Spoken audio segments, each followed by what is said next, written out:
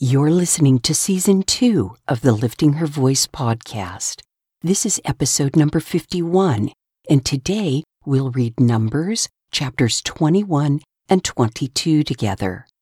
Israel begins to conquer the east side of the Jordan. Edom is still mad at Jacob, and God uses a talking donkey to warn Balaam the prophet. Welcome to the Lifting Her Voice podcast, Season 2. I'm your host, Joy Miller, and I invite you to grab your Bible and join me from the beginning, simply reading God's Word together. We built some spiritual muscles in 2020 with just the New Testament, but this year we're going all out, cover to cover, Old Testament and New. So whether with your first cup in the morning, your commute to work, or as the last thing on your mind before sleep, God's Word will equip you for every good work. I'm really glad you're here.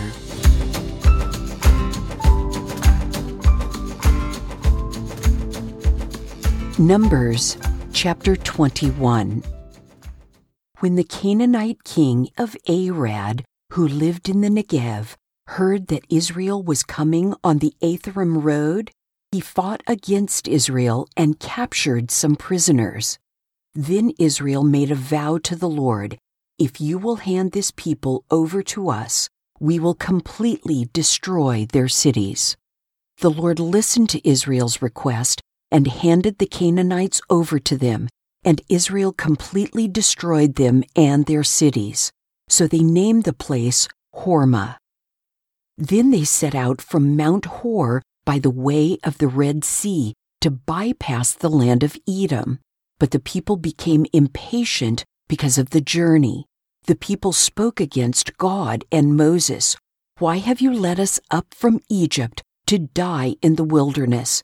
There is no bread or water, and we detest this wretched food."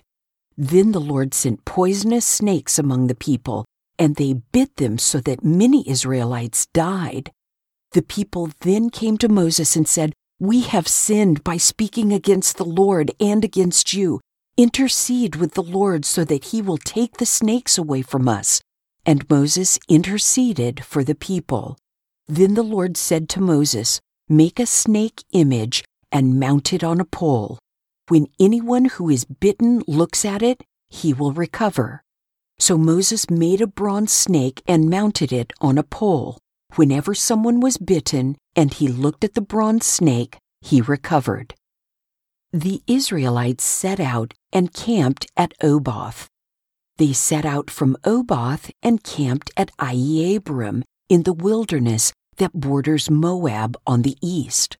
From there they went and camped at Zered Valley. They set out from there and camped on the other side of the Arnon River, in the wilderness that extends from the Amorite border, because the Arnon was the Moabite border between Moab and the Amorites. Therefore, it is stated in the book of the Lord's wars, Waheb in Zuphah, and the ravines of the Arnon, even the slopes of the ravines that extend to the site of Ar and lie along the border of Moab. From there they went to Beer, the well the Lord told Moses about. "Gather the people so I may give them water." Then Israel sang this song, "Spring up, well, sing to it. The princes dug the well, the nobles of the people hollowed it out with a scepter and with their staffs." They went from the wilderness to Mattanah, from Mattanah to Nahaliel, from Nahaliel to Bamoth, from Bamoth to the valley in the territory of Moab near the Pisgah highlands that overlook the wasteland. Israel sent messengers to say to King Sihon of the Amorites, "Let us travel through your land. We won't go into the fields or vineyards. We won't drink any well water. We will travel the king's highway until we have traveled through your territory." But Sihon would not let Israel travel through his territory. Instead, he gathered his whole army and went out to confront Israel in the wilderness. When he came to Jahaz, he fought against Israel. Israel struck him with the sword and took possession of his land from the Arnon to the Jabbok, but only up to the Ammonite border because it was fortified.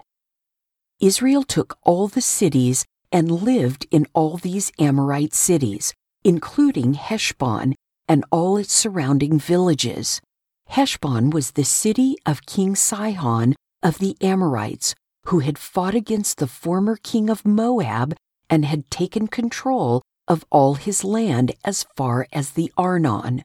Therefore, the poets say, "Come to Heshbon, let it be rebuilt. Let the city of Sihon be restored. For fire came out of Heshbon, a flame from the city of Sihon.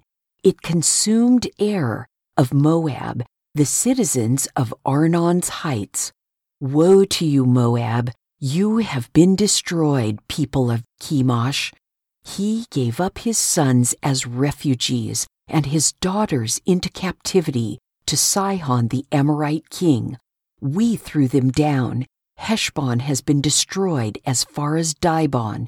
We caused desolation as far as Nophah, which reaches as far as Medeba." So Israel lived in the Amorites' land. After Moses sent spies to Jazer, Israel captured its surrounding villages and drove out the Amorites who were there. Then they turned and went up the road to Bashan, and King Og of Bashan came out against them with his whole army to do battle at Edrei. But the Lord said to Moses, "Do not fear him, for I have handed him over to you, along with his whole army and his land. Do to him as you did to King Sihon of the Amorites, who lived in Heshbon." So they struck him, his sons, and his whole army until no one was left, and they took possession of his land. Numbers chapter 22. The Israelites traveled on and camped in the plains of Moab near the Jordan across from Jericho. Now Balak, son of Zippor, saw all that Israel had done to the Amorites. Moab was terrified of the people because they were numerous, and Moab dreaded the Israelites. So the Moabites said to the elders of Midian, "This horde will devour everything around us like an ox eats up the green plants in the field." Since Balak, son of Zippor, was Moab's king at the time, he sent messengers to Balaam, son of Beor, at Pethor, which is by the Euphrates in the land of his people. Balak said to him, "Look, a people has come out of Egypt. They cover the surface of the land and are living right across from me. Please come and put a curse on these people for me, because they are more powerful than I am. I may be able to defeat them and drive them out of the land, for I know that those you bless are blessed, and those you curse are cursed." The elders of Moab and Midian departed with fees for divination in hand. They came to Balaam and reported Balak's words to him. He said to them, "Spend the night here, and I will give you the answer the Lord tells me." So the officials of Moab stayed with Balaam. Then God came to Balaam and asked, "Who are these men with you?" Balaam replied to God, "Balak, son of Zippor, king of Moab, sent this message to me. Look, a people has come out of Egypt, and they cover the surface of the land. Now come and put a curse on them for me. I may be able to fight against them and drive them away." Then God said to Balaam, "You are not to go with them. You are not to curse this people, for they are blessed." So Balaam got up the next morning and said to Balak's officials, "Go back to your land, because the Lord has refused to let me go with you." The officials of Moab arose, returned to Balak, and reported, "Balaam refused to come with us." Balak sent officials again who were more numerous and higher in rank than the others. They came to Balaam and said to him, "This is what Balak, son of Zippor, says. let nothing keep you from coming to me, for I will greatly honor you and do whatever you ask me. So please come and put a curse on these people for me." But Balaam responded to the servants of Balak, "If Balak were to give me his house full of silver and gold, I could not go against the command of the Lord my God to do anything small or great. Please stay here overnight as the others did, so that I may find out what else the Lord has to tell me." God came to Balaam at night and said to him, "Since these men have come to summon you, get up and go with them, but you must only do what I tell you." When he got up in the morning, Balaam saddled his donkey and went with the officials of Moab. But God was incensed that Balaam was going, and the angel of the Lord took his stand on the path to oppose him.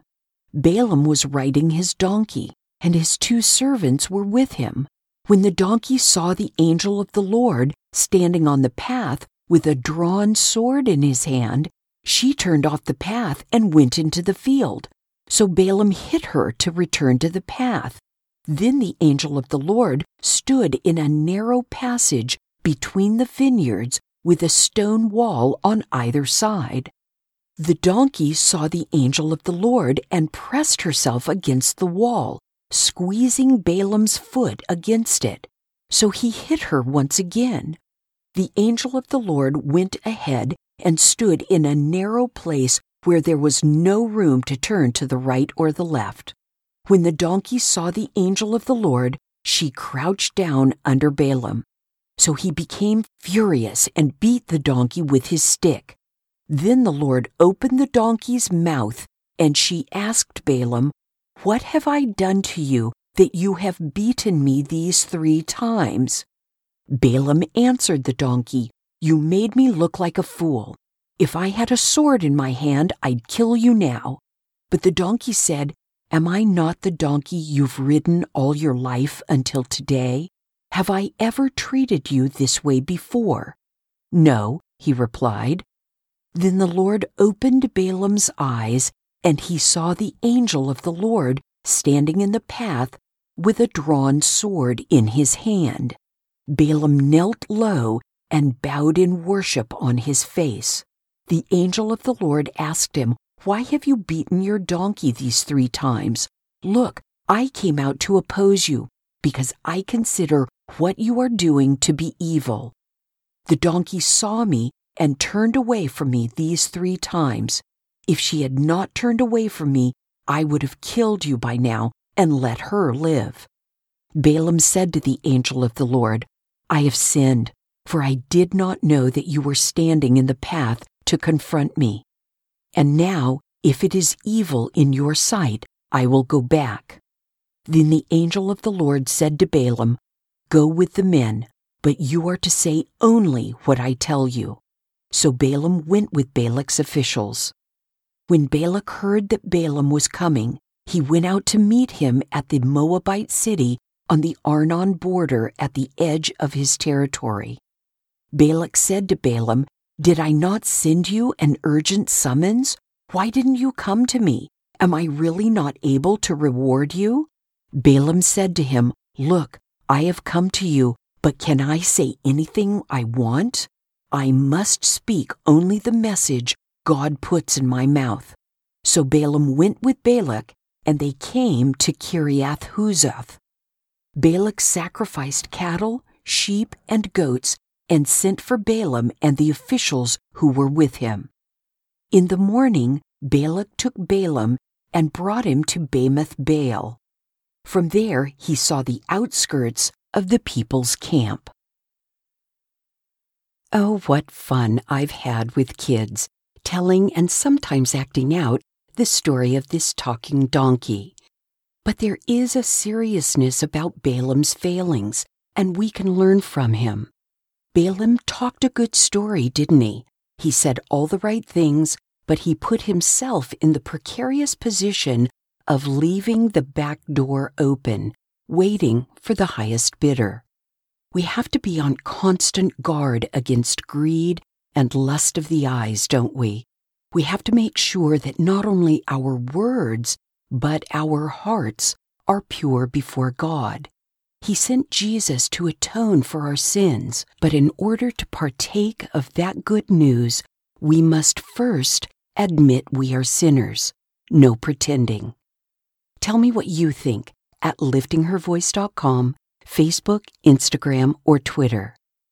And by the way, now that you've read the story of Moses lifting up the bronze snake, don't forget to reread John 3:14 and 15. Well, I guess we have to include the 16th verse too, don't we? Thank you for joining me here today. I pray that by spending time in His Word every day, you will be changed. Visit me at liftinghervoice.com with your comments and questions. And don't forget to visit the blog page while you're there. If you like the podcast, it would be great if you'd give it a 5-star review and share it with everyone you know. Don't forget to subscribe wherever you get your podcasts. See you tomorrow.